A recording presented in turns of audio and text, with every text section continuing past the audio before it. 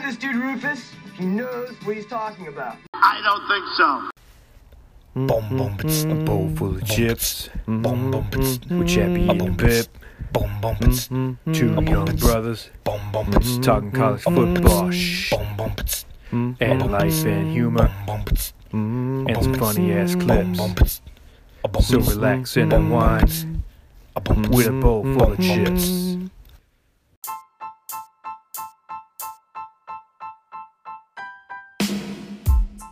Hey, college football fans. Welcome to the UCF of College Football Podcast. We are BFC, that is Bowl Full of Chips.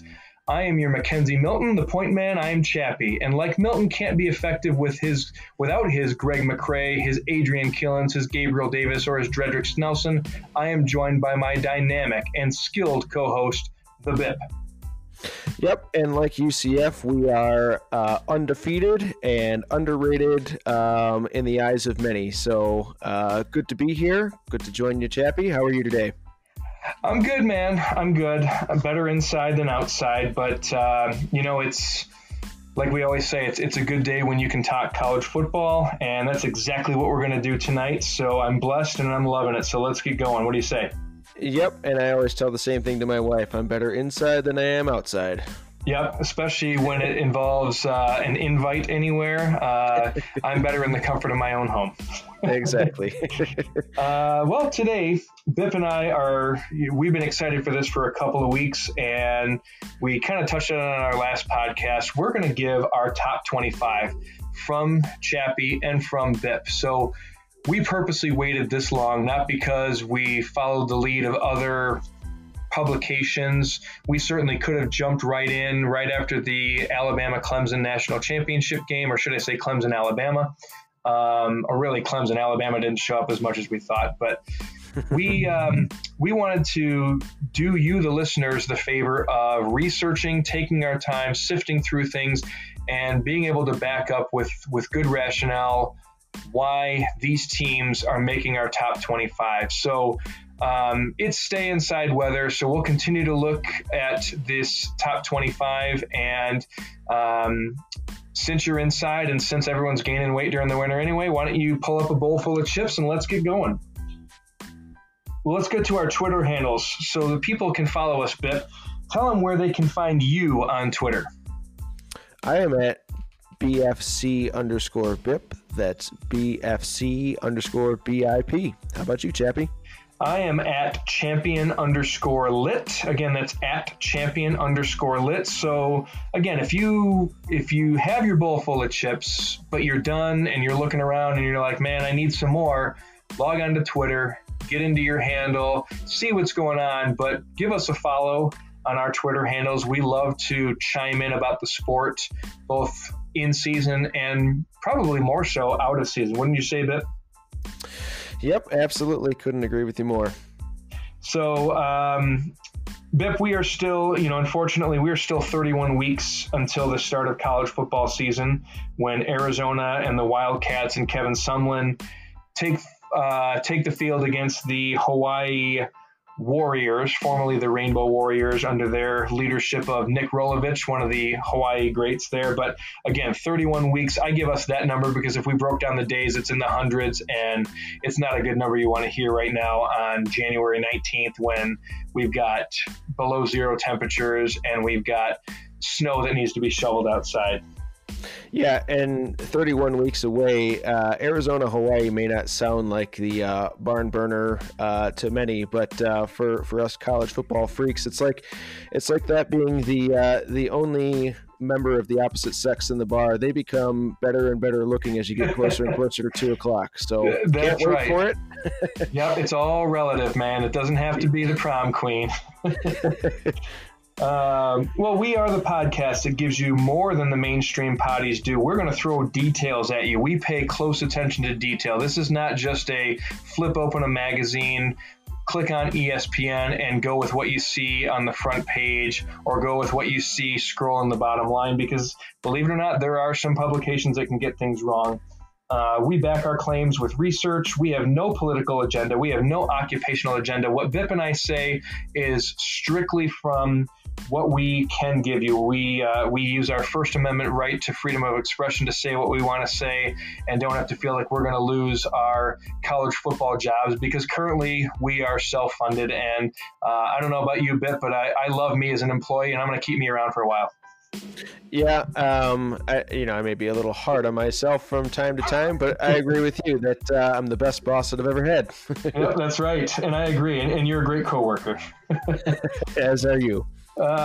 So we're both going to be complimentary and critical wherever such revelations are due, not just to the teams we talk about, but we're big enough to realize that if we say something now and 3-4 months from now, or if one of you smart listeners on Twitter chimes in and corrects us with a point of order, we're big enough and we are humble enough to make sure that we get it right and we don't make the same mistake twice, like Bear Bryant always would tell his players. So, well, Bip, everyone loves to rank things, and everybody loves to discuss what should be and what shouldn't be. And again, I talked about our First Amendment right of freedom of expression, which allows us the chance to say what is right and gives others the right to criticize our judgment. So it does go back and forth. It does go both ways. So we're going to bring to you our early top 25 to start the 2019 season. Now, I do want to point this out to our listeners. Things to keep in mind about this poll: this is just to start the season. So when the first week, week 0 of college football, which a lot of casual sports fans roll off and, like Bip alluded to and said, well, it's just Arizona and Hawaii. No. It's the start of the college football season. So when that starts, and basically even before that, when fall camp begins in the second week in August, these are the teams that we think going into the 2019 season should be ranked in the top 25. Now, obviously, college football is beautiful because there are so many moving parts. Things can change, and this top 25 we give to you now is most likely going to be different in 2 months from now. It's going to be different in June, and it's going to be different even in August. So keep that into perspective. We specifically are looking at the way teams finish the season, so not the whole body of work from last year, but really maybe mid-season on, because that's when you really start to get injuries that set in. You start to see trends. We're not just basing it solely off of how they did in the bowl game or how they ended the season. Like, for example, Michigan, I know you're going to love this example, the way that they got blasted against Ohio State and the way that they got dragged through the mud against Florida, that may or may not influence how we see the Wolverines coming this year. So this is not necessarily our projected order of finish to end the season. We want to be clear on that. Because like we said, there are a lot of cogs that are in place, but this is how we see the top 25. If the season started today, this is who Bip says is numbers 1 through 25, and this is who I, Chappie, say will be 1 through 25. So let's not waste any more time, Bip. Let's get right to you. And what we're going to do, folks, is we're going to look here in tiers. So we're going to go 5 teams at a time, starting at the bottom of the list at the number 25. So Bip, give us your 25 through 21. All right. 25, I got the Florida State Seminoles. 24, the Miami Hurricane. 23, your Northwestern Wildcats. Chappie. Okay. 22, I have Army. 21, I have the UCF Golden Knights. And wanted to take a minute just to talk a little more about UCF. Biggest question, obviously, going into the season was what kind of production are they going to get from their quarterback position. Now, I haven't looked too much into what McKenzie Milton's timetable is, whether he actually will be able to play football again in his career, if so, what the timetable is. But a lot's been written about the recent transfer of Notre Dame quarterback Brandon Wimbush to UCF and the competition that he'll have with incumbent Mac at UCF. Both are pretty similar quarterbacks, great running skills, but really lack a lot in the accuracy department, that McKenzie Milton had. So offensively, they also lose their top receiver in Dredrick Nelson and a couple offensive linemen, but they do return Greg McCrae coming off a very productive season where he averaged 8.9 yards per carry, and they also return 3 of their top 4 receivers outside of Snelson. Defensively, they lose a lot on defense, but they do return all 3 of their first team all AAC defenders. And my biggest question with the Knights going into this year is Like I mentioned, Brandon Wimbush is an outstanding athlete, and if he does win the job, or if Mac wins the job, my biggest concern is what kind of drop-off do they see with their offensive efficiency, because Milton was someone that could be very productive, very efficient, had a good touch on the ball, and was very athletic. I saw it firsthand at Notre Dame with Brandon Wimbush. He could win you games with his legs, but he could also lose you games with his lack of accuracy. Simple things like 5-yard out passes, screen passes. So that's really going to be a thing to note, is if they don't get Milton back at all this season, I think that this could be the year that UCF actually does lose a game or two, maybe even 3, depending on how the schedule shakes out. I think the losses on defense combined with that unknown at quarterback gave me a lot of cause for concern as to where to put UCF on the schedule, or on my rankings. I definitely think they're a top 25 team, but I think that they're going to be lower than what everyone else may expect. Yeah, and for those who maybe just joining us on this episode, our last podcast, Bip and I looked at teams that we thought others had ranked too high or too low, and neither of us had mentioned UCF, and we kind of waited for this podcast specifically. But I agree with you. I think UCF is more in the 21 to 25 range because of the fact that there's a question at quarterback, and it's a very faint and very small question mark. I think that Brandon Wimbush certainly gives them more than what Darryl Mack is going to bring to the table. I think he's a much better athlete. I think he takes care of the ball a little bit better. And I don't know that they're looking for him to win games downfield. I think that offense and that speed that they've got on the outside, all he's got to do is complete a slant route, complete a hitch route. He's got to hit a dig or a drag underneath and let his athletes do the work. And when things break down, use his elusiveness to get out of the pocket and to continue to move the ball. And I think it's going to be an exciting challenge for him. I think we're going to see a quarterback who's going to be woke and rejuvenated. And I think it'll be a little bit refreshing for him to kind of get out of that Brian Kelly system. And no disrespect to Kelly in that offense, but I think it's going to be a little bit more fun and a little bit more at the pace where Wimbush can relax and just go out there and play ball, as opposed to maybe the pressure and the scrutiny that he sometimes got under Kelly. Yeah, I think it'll be important to see what Josh Heupel and that offensive coaching staff does. Do they play to Brandon Wimbush's strengths of throwing the long ball and having him use his legs, or do they make Brandon Wimbush fit their system more, as he's not someone that can be easily amendable to an offensive system? I think you have to tailor your game around his strengths, or else you could have some issues there. Yep, and one question I have for UCF is, that they haven't lost in 26 games, and now they lost their last game, and they have 8 months plus to think about that. And some of those players, that's a long time to think about a loss. I mean, it's one thing to lose and then be able to bounce back the next week, but when you were going 2 years with doing nothing but winning, and you've got all this positive energy around you, and your fan base is one of the best in the country. I mean, that bounce house atmosphere, I'll be honest, UCF football games at home in Orlando were one of the most exciting draws that I had as a college football fan last year. I loved tuning into UCF football. Of course, until Mackenzie Milton got hurt and things got a little bit more pressure packed, and they weren't the same UCF team. But how are they going to respond? Are they going to bounce back and prove to the college football world that, yeah, we are legit?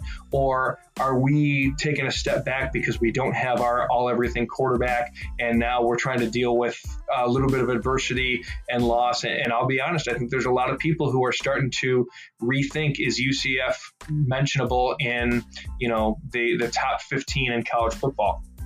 For sure. We talk about being objective here, Bip, and to prove to people that I'm not a complete homer. I mean, you know me, you know that I love my Wildcats, but I don't agree that Northwestern is a top 25 team to start the season. And, full apologies to all my Wildcat followers and Wildcat faithful, but here's my reasoning for that. They were not a good offensive team last year. They were good enough, but I don't think that you can do that 2 years in a row. And their biggest question mark was on the offensive line, and they lost 3 of them.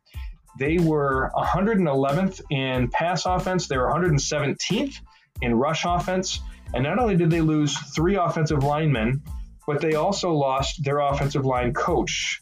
Matt Cushing took the head coaching job at Eastern Illinois University, and good luck to him and the Panthers this year. But they're replacing with Kurt Anderson, who really has, he was at Arkansas, he's a Michigan grad, so he comes from a good pedigree, and he's been around some good coaches, but it'll be interesting to see how Coach Anderson gets right in there. And they have Hunter Johnson at quarterback, but if he's not protected and if he is being rushed through his progressions and can't sit there and make his reads, he is certainly more of the drop back passer as opposed to the more mobile Clayton Thorson. And I say that even after Thorson had a knee injury and had MCL surgery or ACL surgery, I just don't know that the Wildcats are worthy of being one of the top 25 teams to start the season. Now, we all know that Pat Fitzgerald is raising the bar, and he is one of the greatest at winning as an underdog, and that's going to play to their strengths. But to start the season, I'm going to have to unfortunately disagree with you on Northwestern there at 23.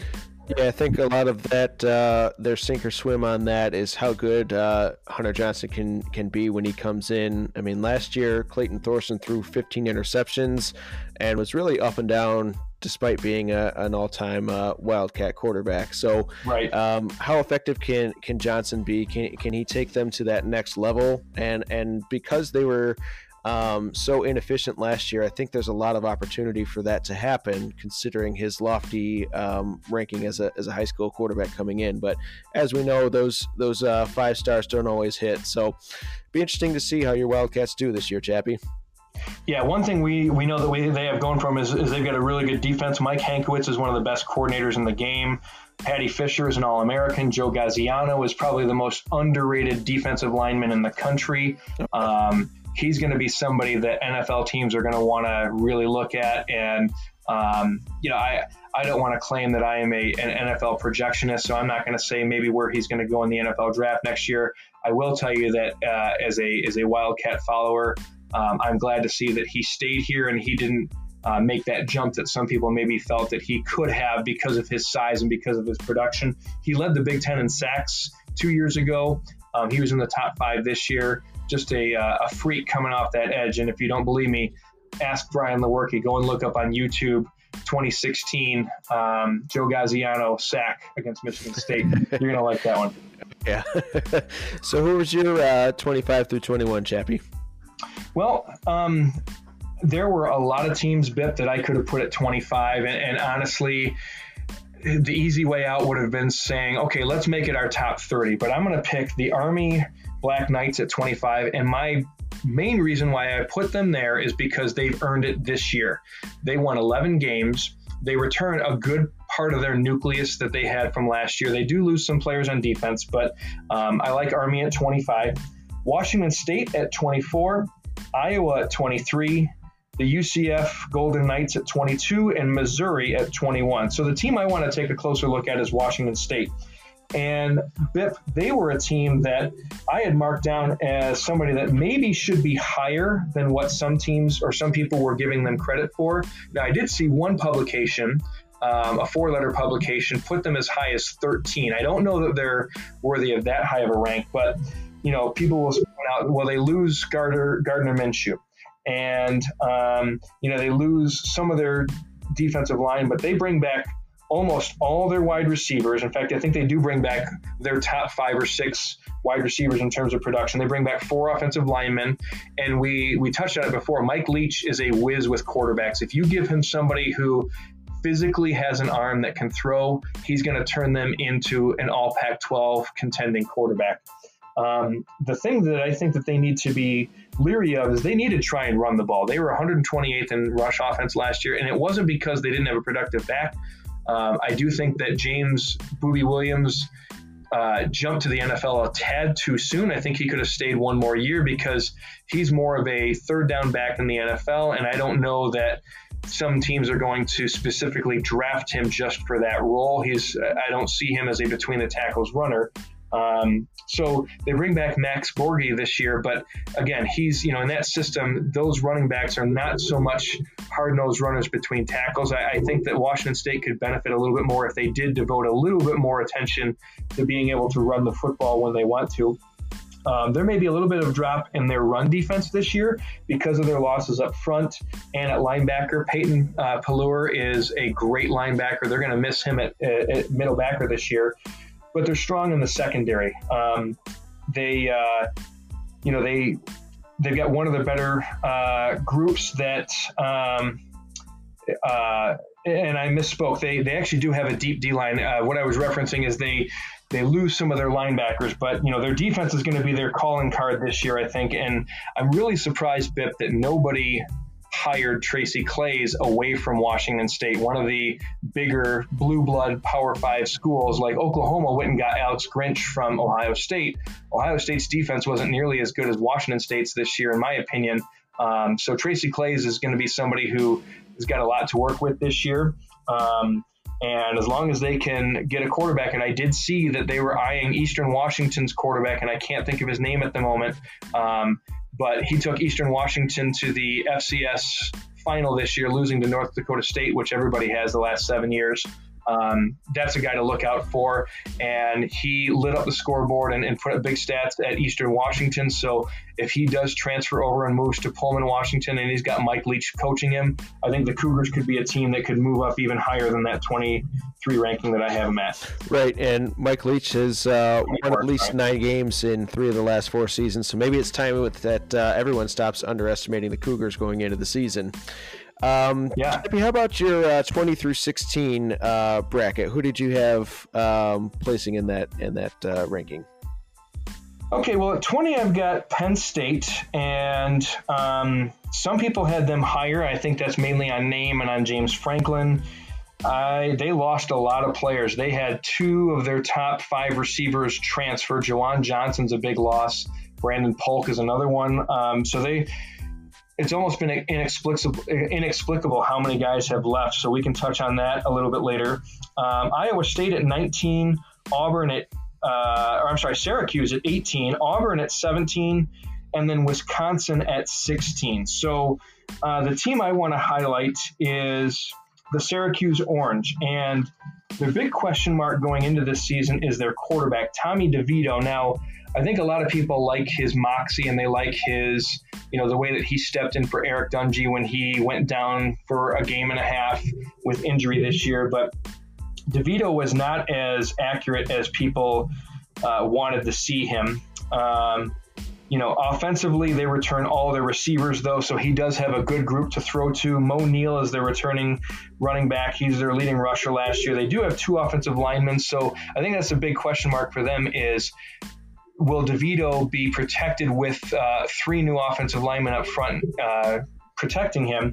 And is he going to improve his passer rating and his accuracy? I think he only completed 50% of his passes the season ago. Defensively, though, they bring back a lot, and that's going to really help them in that ACC. 2 good defensive ends in Alton Robinson and Kendall Coleman. They were the top 2 in sacks on the team last year. And then they bring back essentially all 4 guys in the secondary. And I know that sometimes they go with a 5-man secondary, but really every team does nowadays with that nickel package just because everybody's lighting up the field with that. It's hard to go against a Dino Babers team, especially when they've got the momentum that they had this season. So keep an eye on Syracuse as we go forward. Yeah, mine kind of matched up pretty similarly with yours. I had Iowa at 20, Syracuse at 19, Iowa State at 18, Washington at 17, and Auburn at 16. And Syracuse was a team that I also wanted to kind of go over. You touched upon a lot of this. I wasn't really impressed with Tommy DeVito last year. He's got a strong arm, but he completed 50.6% of his passes, like you mentioned. And even more potentially detrimental to the team, he had negative 15 rushing yards on the season. Granted, it was only 24 carries, but when you go from Eric Dungey being, as prolific of a rusher as he was their second leading rusher on the team last year. Those are big shoes to. And that was only in And Bip, sorry to cut you off, that was only in net yards. So gross yards, so basically yards from scrimmage, he was their leading rusher. He had a 939 yards rushing from scrimmage. But when you take away the sacks and you take away some negative plays, which we've talked about this, I think that's a bogus stat anyway. I don't think that should count against your rushing stats, because clearly Dungey was a guy who had designed runs and he ran well for them. Right. And so big pair of shoes for DeVito to fill. And he's the fact that he's not a runner. It'll be interesting to see how Babers uses him this year to tailor the offense to him compared to when Dungey was running it. Like you said, they return just about all their secondary, including Andre Sisco, who should be an All-American candidate this year and on the short list of Thorpe Award finalists as we enter the season. And then Robinson and Coleman, now that Clemson has returned their All-American defensive line, this may be the best pair of pass rushing defensive ends in the conference. So one other thing to consider as well, they return their first team All-ACC kicker and punter. And I know that. Yeah, and the kicker was the Grosar winner as well, Andre Schmidt. So he was the best kicker in the country. It's a redshirt freshman, I believe, too. So, so look for their special teams to really give them a punch this year as well. I look for the Orange to, or they won, the most amount of games in the Babers era last year. I don't know if they're going to match that necessarily this year, but I look for them to. Yeah, it's going to be tough. I look for them to continue to build upon their success and be the second best team in the ACC behind Clemson. And they do get Clemson at home this year. I know that we're not going to talk about schedules just yet, but that's definitely going to be a game that a lot of people are going to want to watch. Probably big national audience. So mark that down on your calendar, and we'll get to schedules on another podcast. Biff, was there any team on my 20 through 16 that maybe looked a little bit out of place, or that you had any ill with? Not really. From what I heard, I either have those contained within my 20 to 16 or my 15 to 11. So we're matching up pretty well as far as the mid part of our rankings are concerned. Yeah, and I would say the same about you. I mean, I don't have any issue with your 20 through 16. I mean, obviously there's some that I might have a little bit higher or a little bit lower, but not more than a couple of spots. So we're good so far. So I'll go in now to my 15 to 11. 15 is one that you might see fall further for me as the year goes on, and that's Wisconsin. They lose three of their three linemen from their outstanding everything line. All Big Ten offensive line, and you have to wonder how that's going to affect Jonathan Taylor. Now, he seems like someone that shouldn't be affected too much, and Wisconsin's one of those teams that always rebuilds on the offensive line, but more importantly, I'm wondering how that's going to affect their quarterback play, as it was almost as bad as you could get. It seemed like Wisconsin and Michigan State were battling for a team with the worst quarterback play all season. And when you lose three offensive linemen as good as that, how much worse can the quarterback play get for Wisconsin? So wonder how Hornibrook's going to respond. He is a returning 3-year starter, but that isn't necessarily a positive thing going into the season, considering how poorly he played last year. But they do, as I mentioned, return Jonathan Taylor, and that'll be once again their calling card on offense. Defensively, they lose arguably their four best defenders from a defense that was uncharacteristically soft last year for a Badger defense. And I have them at 15 right now, but they were my toughest team as to where to slot them, as I could see them bouncing back and having that grinded out offense get them to 9 wins and be middle of the pack. I could also see them dip into maybe 7 wins this year, depending on what kind of quarterback play that they get, regardless of whether it's Hornibrook or someone else. And I two thoughts on Wisconsin. They just need to give Taylor the ball. There were times last year where they tried to get cute and say, well, Paul Chryst develops quarterbacks, and we're more than just a smash mouth run team. No, you're Wisconsin. You line up, you run the ball between the tackles, and you beat the hell out of your opponent. The other thing is the last time that Wisconsin was maybe an afterthought and starting off ranked this low was 2016 when they beat two top 7 teams. They beat LSU and they beat Michigan State and kind of woke everybody up and said, whoa, this Wisconsin team is for real this year. So will that be the team that we see this year, or will we see a little bit more of the same from last year's Wisconsin team? Because as we talked about, the Big Ten West is going to be a lot more competitive in a good way, a good competitive. So is it going to be a case where everybody's going to beat each other up, or is there going to be one team that rises to the top, and will Wisconsin be that team? So, right. Good call. 14, I have Texas A&M.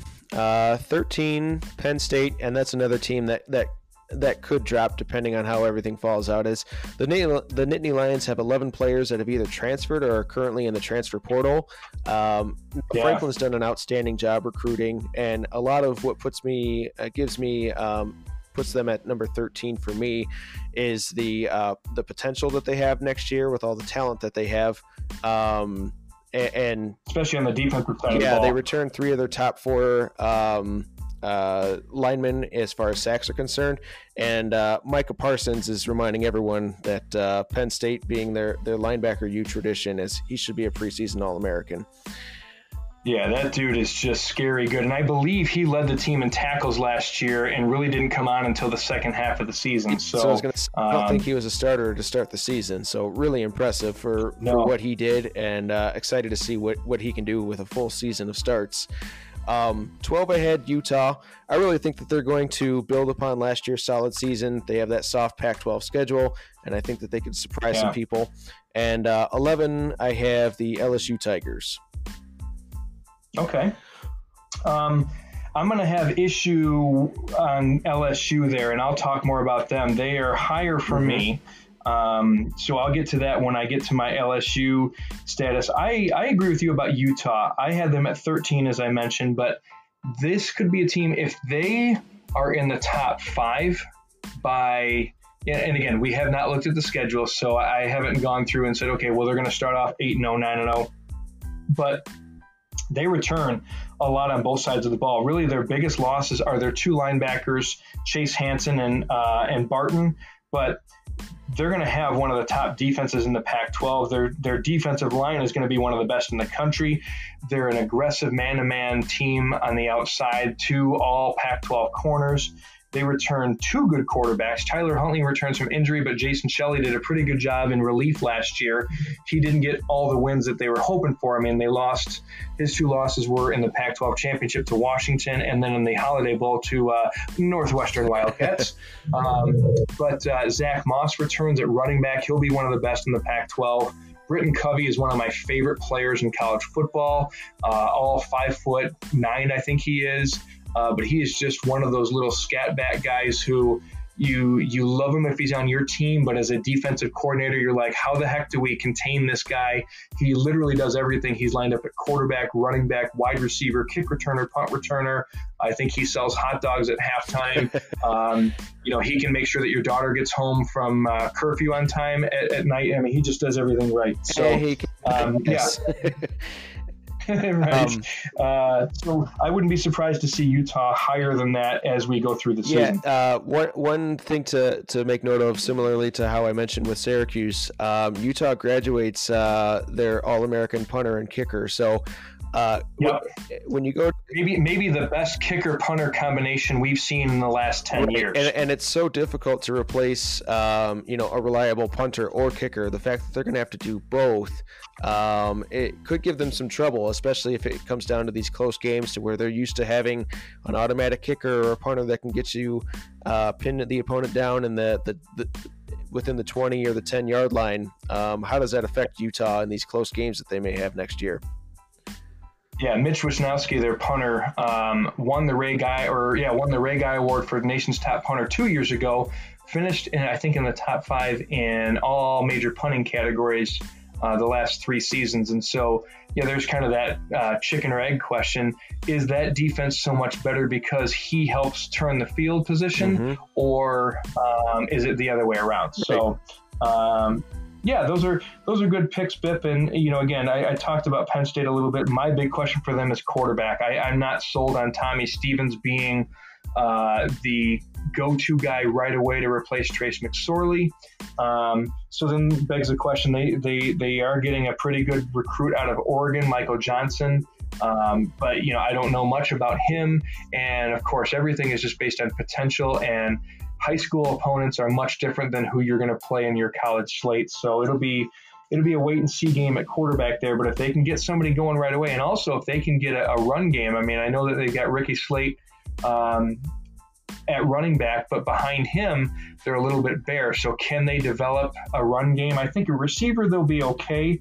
KJ Hamler is explosive. He'll be one of the top players in the Big Ten next year. And then Justin Shorter and Dotson also on the outside, pretty big recruits last year. If they can get developed, I know that they lost their wide receiver coach because there were reports that he just was not getting the job done and creating that talent development that they had hoped for. So yeah, Penn State's going to be one that I'm circling and putting a big question mark next to. They easily could go higher, much higher, or they easily could. I could see them dropping maybe out of the top 25. Yeah, and you're right. Quarterback's going to be the big thing, as it seems as though there's a drop-off between whoever starts for them this year and Trace McSorley. But McSorley last year only completed 53% of his passes, and in each of they were not good throwing the ball. And between since 2016, he's averaged less yards per attempt in each season. So, the fact that McSorley wasn't what he was in 2016, 2017,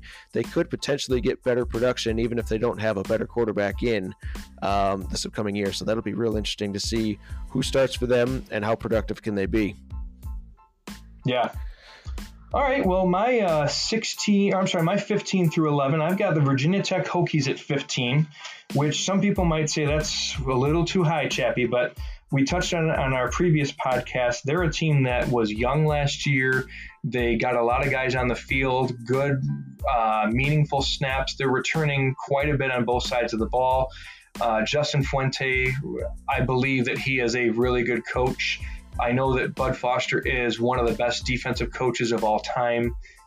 There's the atmosphere at Lane Stadium. There's just a lot of things that are pointing to the Hokies succeeding this year. So I have them starting at 15, Washington at 14, Utah at 13. Oregon is my number 12 team. And the Oregon Ducks are a team that some have higher and others have right around, the 10 to 15 range. But here's what I see with Oregon. There's a lot of positive buzz on them. Obviously, they get Justin Herbert back, and I think that was a smart decision. He did not have his best football last year, and I think that he can show a lot more. And the fact that he came back shows me that he's a competitor and he wants to succeed. He doesn't want to, he's a hometown guy. He's from Eugene, Oregon. And I think that he has this sense that he wants to go out with a Pac-12 championship, or at least playing for a Pac-12 championship. So I think there's that X factor in there. Mario Cristobal does wonders with offensive line, and they return all 5 guys on the front. CJ Verdell was a good running back this year, but Travis Dye was a good complement behind him. Jalen Redd is an explosive wide receiver. And then on the defensive side of the ball, they're going to be pretty good, especially in that back end. Thomas Graham and Diamondre Lenore. I apologize if I said that name wrong. They're 2 pretty good lockdown corners. Troy Dye returns as their middle linebacker, and he's somebody who some thought could have gone to the NFL, but decided to come back too. So when you've got your quarterback and your middle linebacker saying, no, we're going to push off NFL money and we're going to come back to do this thing the right way, I think that's just a lot of things lining up in the right place for Oregon. And they'll be one of the teams to look out for in the Pac-12 this year. I actually had Oregon a lot higher than that. They'll be in my next tier, so I won't give away the number just yet. But yeah, they return just about everyone on the offensive side of the ball outside of Dylan Mitchell, including Justin Herbert. Now, hopefully they can get better production than what they showed against MSU in the bowl game. But again, that's a stingy MSU defense. But defensively, I only had them losing about 4 on their 2 deep. So they should be returning a lot of talent and be pretty deep as far as experience is concerned. Plus, someone to look out for. They gain Kayvon Thibodeau, who is ranked as high as number 1 in some recruiting services. So he could make an early impact on the defensive side of the ball and really add to what's been kind of an underrated position ranking for teams across the country is Oregon's defensive ends over the past 10, 15 years. So I like Oregon a lot higher than what you do. But I like that you have them at least as high as what you do. Yeah, and my big thing is, and of course, Oregon always recruits speed. They've got an outstanding track program, but beyond Jalen Red, I'm not as confident in their receiving group. So if they can get guys who can run and catch the ball as well, then they're going to be even more explosive. And again, it does help having an experienced guy like Justin Herbert to throw you open, to put the ball in the right spots. And we know that the Ducks can fly. So, they certainly could be a lot higher, but I didn't have – I mean, let's put it this way. There's 11 teams who I think are better than Oregon, at least to start the season. So, and then at number 11, I have your Notre Dame Fighting Irish. So, not a top – I know. Well, I was waiting to get to that one. They for me, Notre Dame offensively, they look really good except for the backfield. I'm not convinced that Tony Jones or Jafar Armstrong are going to be your Dexter Williams game-breaking backs. I think both are really good receivers out of the backfield and can be utilized that way. And again, I'm not looking into recruiting too much just yet. I'm just looking at the guys that they have coming back on their roster, and maybe they can develop talent. And of course, being the Notre Dame insider, you can speak to that a little bit more than I can. But Notre Dame's Achilles heel on defense is going to be replacing their linebackers. Drew Tranquill and Tavon Coney are very, very good linebackers. And without them this year, looking on their roster, I'm not as confident in them starting the season as a top 10 team because of missing those guys. They look really good in the secondary, and they look really good up front. So maybe those two groups can help mask the new guys at linebacker. But again, if you're missing that punch-out running back to complement your passing game, it's hard for me to put you in that top 10 field. Oh, no, you're right. Notre Dame has lacked being able to recruit top-flight running backs the last few years. And actually, the running backs coach, Autry Denson, just got hired to take another a head coaching spot at Charleston Southern or Coach or thank you. One of the South Carolina schools in the FCS. Yeah. So, good news, bad news. He was great at developing running backs, but could not really recruit any talent as far as the elite running back talent is concerned. So they're lacking a little bit, but they do return for their top 5 offensive linemen, actually 5 of their top 6 that have all had starting experience. Improved offensive line should help mask for the loss of such a great breakaway athlete like Dexter Williams. Really, outside of that, that's where they end at losses on the offensive side of the ball. They lose Alize Mack and Miles Boykin, but tight end and wide receiver are a strength, especially as far as depth is concerned. Defensively, you touched upon it. Their linebackers are really going to be hurting after losing Tranquill and Coney, both from a talent and a leadership standpoint, and then also losing Jerry Tillery and Julian Love. They really have a huge hole in each part of each group of the defense based off of elite players leaving. But as you mentioned, their secondary should be able to make up for that at least somewhat. They get Sean Crawford back from injury this year, who should be able to slot in at corner or maybe even the nickel spot.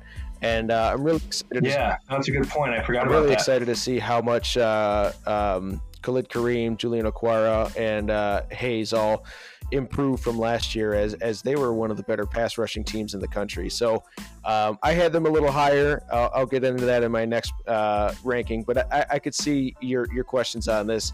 My number one question for Notre Dame going into this year is, can Ian Book improve upon the season that he had last year, as a lot of quarterbacks in the second year of Brian Kelly have kind of regressed a little bit? So it'll be interesting to see how he does under Chip Long, and can he continue the success that he had last year? Right, and can he can he flush that semifinal game against Clemson? Granted, Clemson was a really good defense, and I think they showed that they're a much better pass defense than a lot of people gave them credit for. You would assume that a collegiate level quarterback like someone at Ian Book's level would be able to do that, but really that was the first adversity that Book faced all season. Right. He was riding high, and then he kind of got humbled in that game. So yeah, to your point, some quarterbacks can flush it and get better. Some quarterbacks can sometimes dwell on that and look over their shoulder because they lack in confidence a little bit. I don't see that with Ian Book, but it is certainly something to look out for. Yeah, for sure. So that rounds out your 15 to 11. Tell me who you have in your 10 through 6. Okay, well, 10 through 6, back to back. I've got Texas and Texas A&M, which, by the way, I don't know if you saw on Twitter, but the university presidents have at least started talks about bringing back that rivalry, which I say it's about damn time. The citizens of the great state of Texas, where you were born and where you and I lived for 9 years, it's been a huge disservice to them to not have that rivalry, and it really relates to money and spoiled brat attitudes from both universities. Yep. I'm not going to single one out, but I certainly know who is to fault there. The one that is on network. Yep, that's the way to go. I have the Michigan Wolverines at number 8. I have Florida, who beat them in the bowl game, at number 7. I don't know if Michigan fans remember that or not. And then LSU I have at number 6. And so LSU is a team I want to highlight here for just a moment. This team actually, it wouldn't surprise me to see them go even higher as the season goes. They return a lot. They're very deep at wide receiver. And I know that people last year pointed to Joe Burrow and said, well, he's serviceable, but he's not going to beat you with his arm. He's an athlete and he's a competitor. And I think with an off season and without having that late transfer and he's got a whole year under the system, I think Steve Emsinger is going to groove him and get him to be a better quarterback. But, you know, let's face it, LSU is always going to be a team that's going to be able to run the football first. And they've got 2 pretty good running backs who can do that. Edwards-Helaire and then Leonard Fournette, which I'm not. He's Leonard Fournette's brother. Is that right? Yeah, that's correct. Yeah, and the spelling of their names is so darn close. It's almost like the George Foreman. I don't know what Mom was thinking, but hey, it's good. It's a good last name anyway. I mean, like I said, very deep at wide receiver. They return 3 offensive linemen, but that defense is still going to be good, even though they lose their top D-line or one of their top D-linemen, their top linebacker, and their top corner. They are just loaded on the defensive side of the ball. We know that LSU can recruit.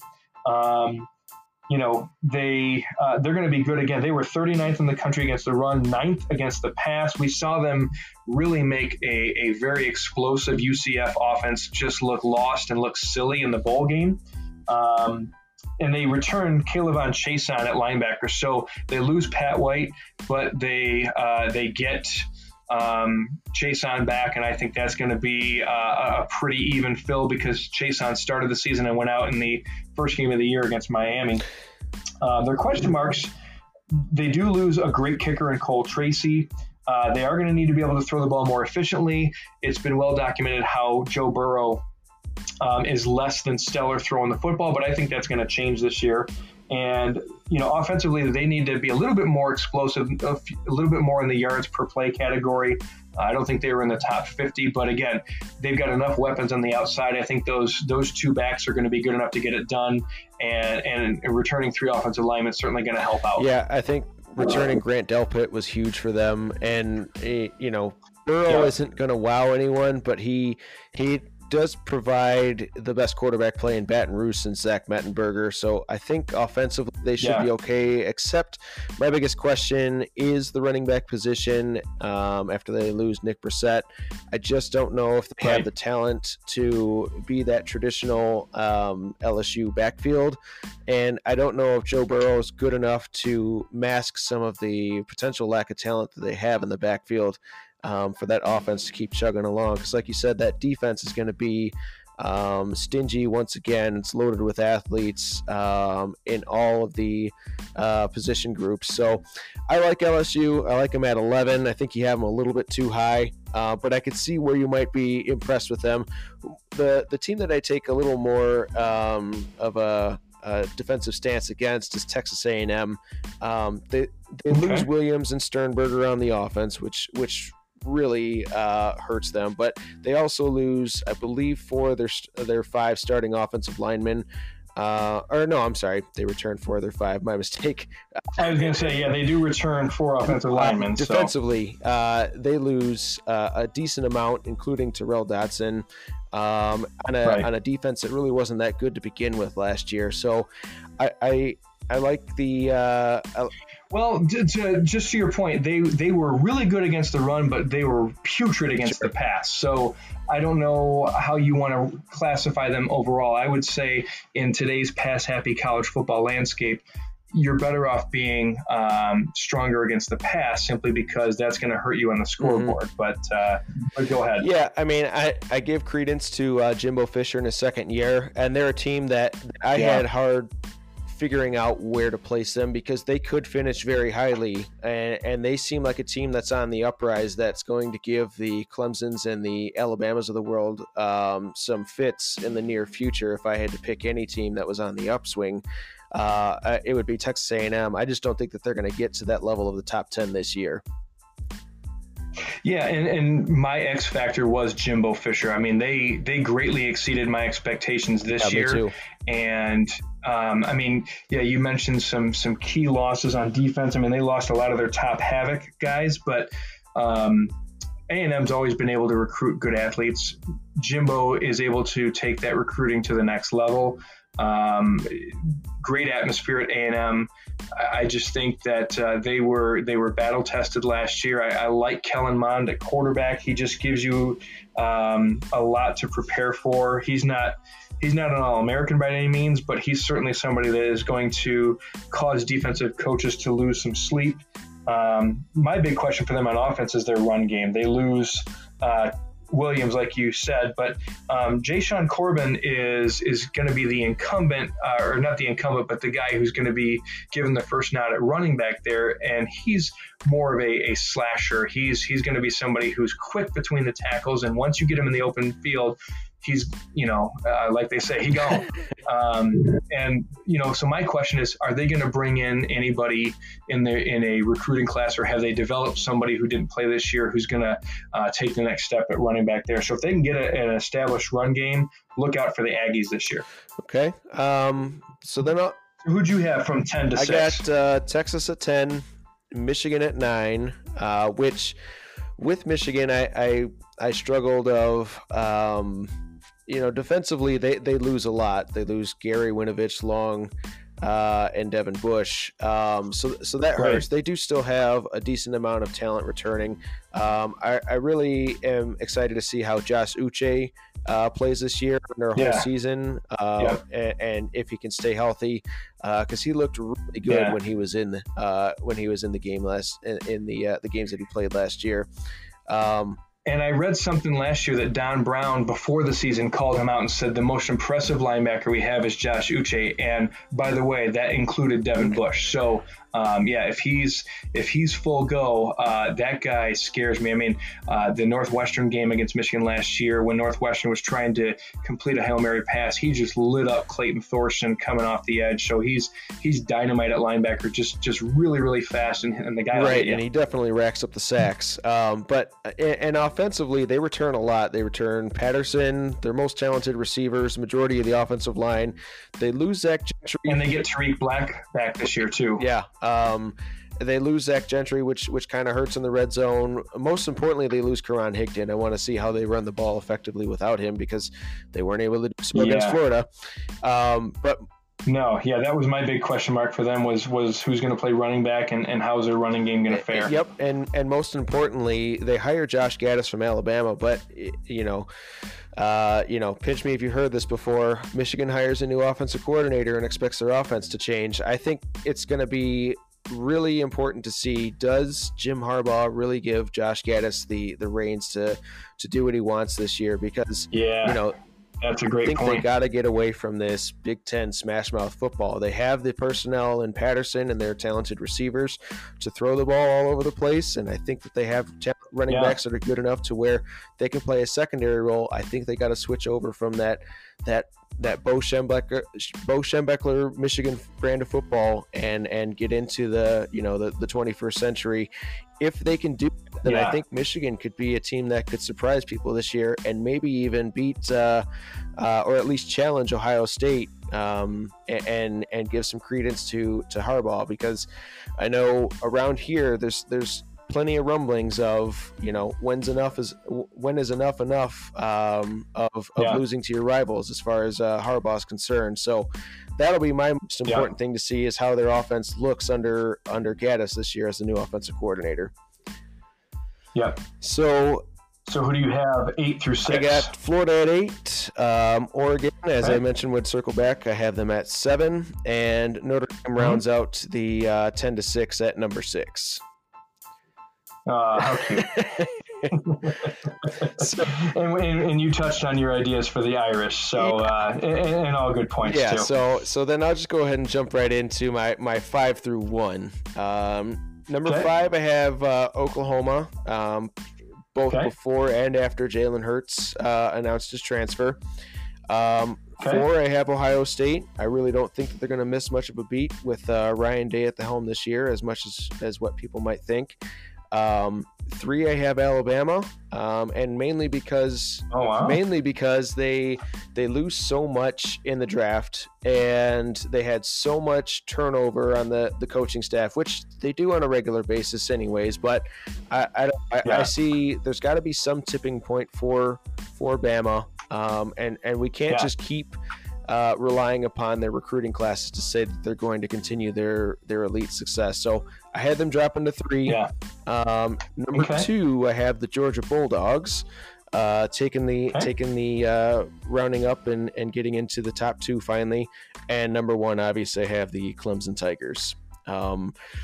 Briefly to talk about Georgia real quick, they did have some attrition to the draft. They lose 4 of their top 5 receivers, including top tight end Isaac Nada. They also lose Holyfield from the backfield, but they don't lose a whole lot outside of that, both offensively and defensively. Granted, they lose DeAndre Baker from the secondary, but they return Zamir White from injury to pair DeAndre Swift. So that backfield should be very impressive this year.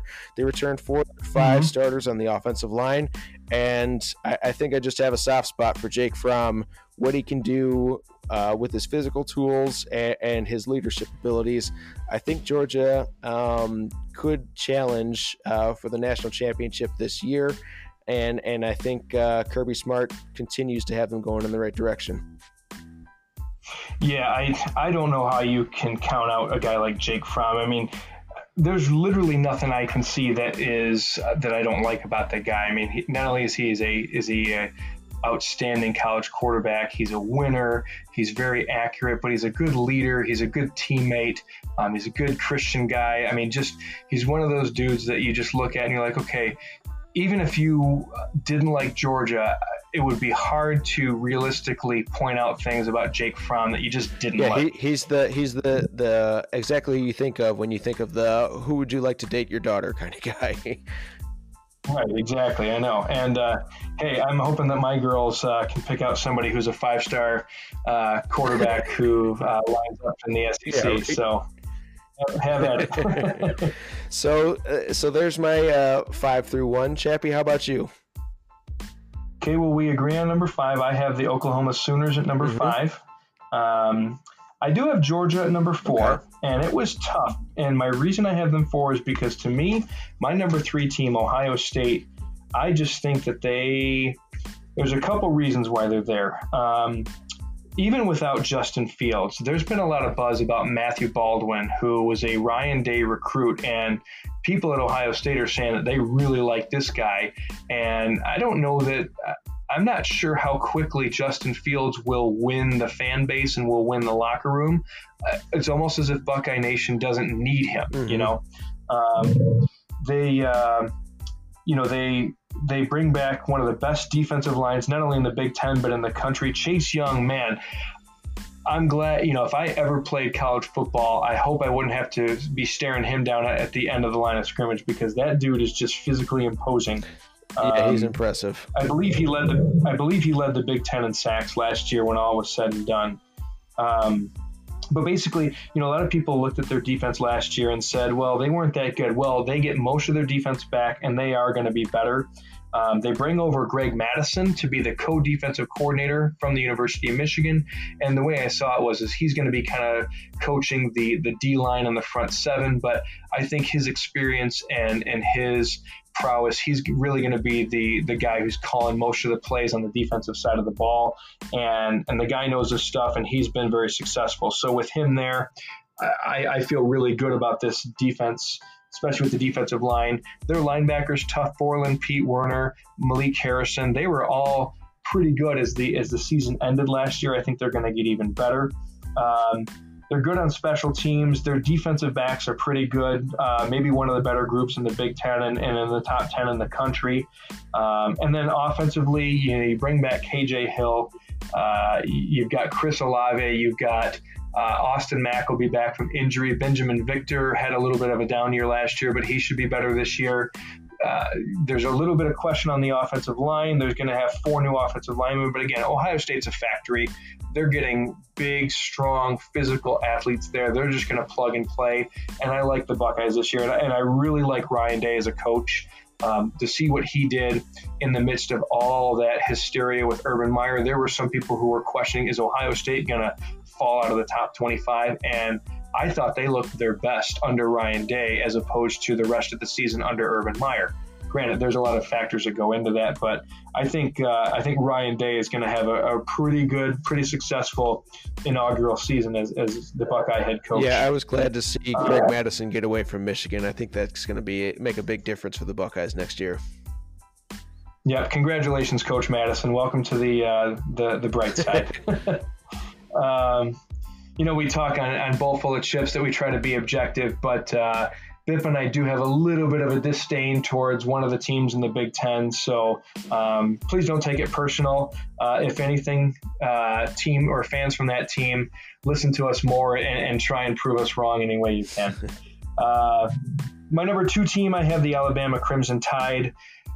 I agree with you that the amount of turnover on the coaching staff is a little bit alarming. It's the most I think that Saban's ever had. In fact, I heard on somewhere the other day, they don't have one single coach except for Saban that was on the 2016 staff. Everybody has gone somewhere else. So in terms of, predominant position coaches and coordinators. So, Alabama is a factory. They get the athletes. That they recruit, and that Saban is probably the best the game has ever seen. But their question marks, they need to shore up that kicking game. And I hate to start with that, but championship teams are sound on all 3 phases, and they were just ugly in the kicking game last year. I do have questions about the turnover on the staff. They lost their defensive coordinator. They do get Steve Sarkisian coming back as the offensive coordinator. I like him and his offensive mind. But again, when you get that turnover, these players, some of them haven't played for him before. Are they going to mesh with his personality? Is he going to mesh with their personality? They do lose 3 offensive linemen. Good things, though. They return Tua. They return probably the best cradle of receivers in the nation in Judy and Smith, Waddle, and Ruggs. In no particular order. They'll be good on defense, especially in the secondary. I like Patrick Surtain and Trayvon Diggs at corner, Shaheem Carter and Xavier McKinney at safeties. Saban being a defensive back coach, he's always going to have those guys playing well. So they do return Anthony Jennings and Dylan Moses at linebacker, and then Raekwon Davis at defensive end. So the trademark of a good Alabama team is a good defense, and I think offensively they'll still be explosive, provided that Tua is healthy. But his younger brother will be coming in this year, and you can believe what you want. Some people are saying he's Tua 2.0. Well, that'll be seen and judged when he actually gets on the field. And then, some people will say that Bama and Clemson are 1 and 1A. I have a personal thing that to start the season, I always think that the previous national champion who won it on the field deserves to start the season number one. So even if Clemson had lost a lot by attrition, and they do lose a lot on the defensive side of the ball, if some people had said, well, maybe they're the fifth best team, I think when you earn a championship, you earn the right to keep it until at least you play one game. So I'm not saying that Clemson should stay number one until they lose a game.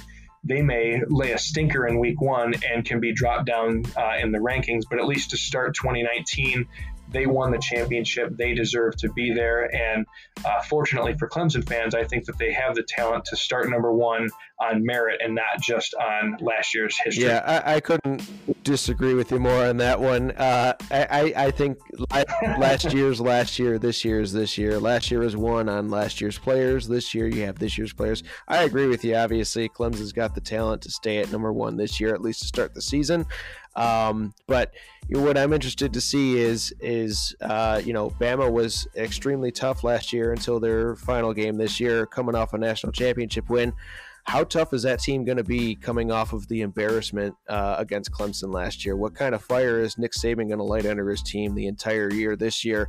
And how focused will they be, as they run through the SEC and then potentially get into the playoff again towards their ultimate goal of facing Clemson once more?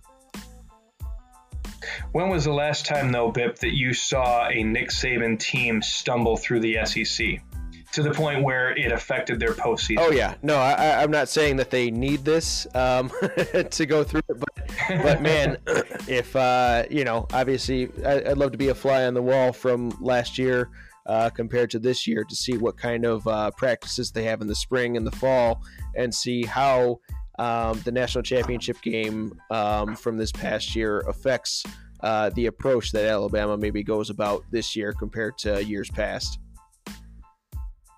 Yeah, no, and that's a fair point. Back to the reigning national champs, I just think that you play all year for a championship, and that's the ultimate goal. So what's to say that you are not deserving to at least start with that champion? Because why do people use the terms reigning champ? Why do people talk about, last year? It does mean something. It means something to sports fans. And like I said, even if Clemson wins by 15 points in their opener and the other 5 teams below them win by 40 points and people say, yeah, Clemson's not as good as we thought, it's okay to drop them down. But I just feel that, if you were on that team, if you were part of that team and you won that, and then to go out the next year and have people say, well, okay, that was last year, doesn't mean anything now. So based on what's on paper and based, again, on last year's talent coming back this year, we're going to superficially say that somebody else is better than you. I just think that there's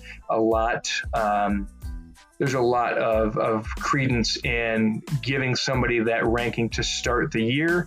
And again, if that's the only time that they're number one, so be it. But, you earn that right. And, some will say, you might even argue, Bip, that, well, that's what you've got these 8-9 months over the offseason. You can say, well, Clemson's national champ.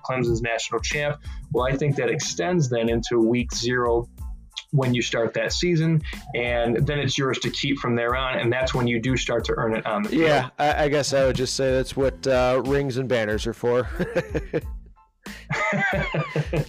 Unless you're some schools and you lose them because you did it inappropriately, right? That's right. Yeah. If you want to say, or if you sell them on eBay, you sell them at the barbershop. Looking at you, issue. Right. So, yeah. Or the tattoo parlor. So then that leads you into your number one. Yeah, that was Clemson. Okay. I didn't know if you had anything that you wanted to mention about the Tigers or not, or if we're just going to leave it. Yeah. Okay. So if you want to know why I put Clemson on number one, it's not just because they won the national championship last year. You look offensively. Trevor Lawrence, we talked about this before. That guy is as good of a college quarterback in his first year as we've ever seen. And I would put him as having one of the most impressive seasons and one of the biggest seasons that has given me the most confidence in a quarterback that I can ever remember. And he did that as a true freshman. Obviously, you've got Travis Etienne at running back, who's going to be a legitimate top 3 Heisman candidate. So you're looking at 2 guys in that backfield who are going to be in the top 3 in Heisman talk to start 2019. Then you've got his receivers, T. Higgins, Amari Rodgers, Justin Ross. They're going to be one of the better and more explosive offenses. And he's got 3 offensive linemen in front of him to protect Lawrence and to make holes and to kick defenders out and out of the way for ETN and the talented backs behind him. Defensively, I really like Xavier Thomas. I think he's an all-American type defensive end coming off the edge. That guy is just a freak. If I could have 2 defensive ends, if I'm picking my defense from all these college players, I'm taking Chase Young from Ohio State and I'm taking Xavier Thomas from Clemson. Isaiah Simmons at outside linebacker, and then A.J. Terrell, Tanner Muse, Tejan Wallace at safeties. I mean, so they're pretty good on the defensive side of the ball. Brent Venables is one of the best D coordinators in the game. And then on offense, Tony Elliott does a great job calling plays. Dabo Swinney is building an outstanding culture there. They've got continuity on staff, and that's something that, separates them from Alabama and even Georgia. I mean, we saw Georgia lost their offensive coordinator to Tennessee, which is a little bit of a head scratcher. And watch out for the Vols this year when we get into breaking down some of our off the radar teams in another podcast. And when we look at closer at the SEC, don't be surprised to see Tennessee a little bit higher than some others might have it. My biggest question for Clemson is, they did lose a lot on their defensive line, but again, are they that level where they're a factory and they just plug and play, they reproduce talented defensive linemen? My answer is yes. But they did lose 5 of their top 6 D linemen. They lost 6 of their 8 top linebackers. So how soon can they gel that new defense in there? I think that they'll be fine because the ACC is not going to test them too much until maybe the Syracuse game.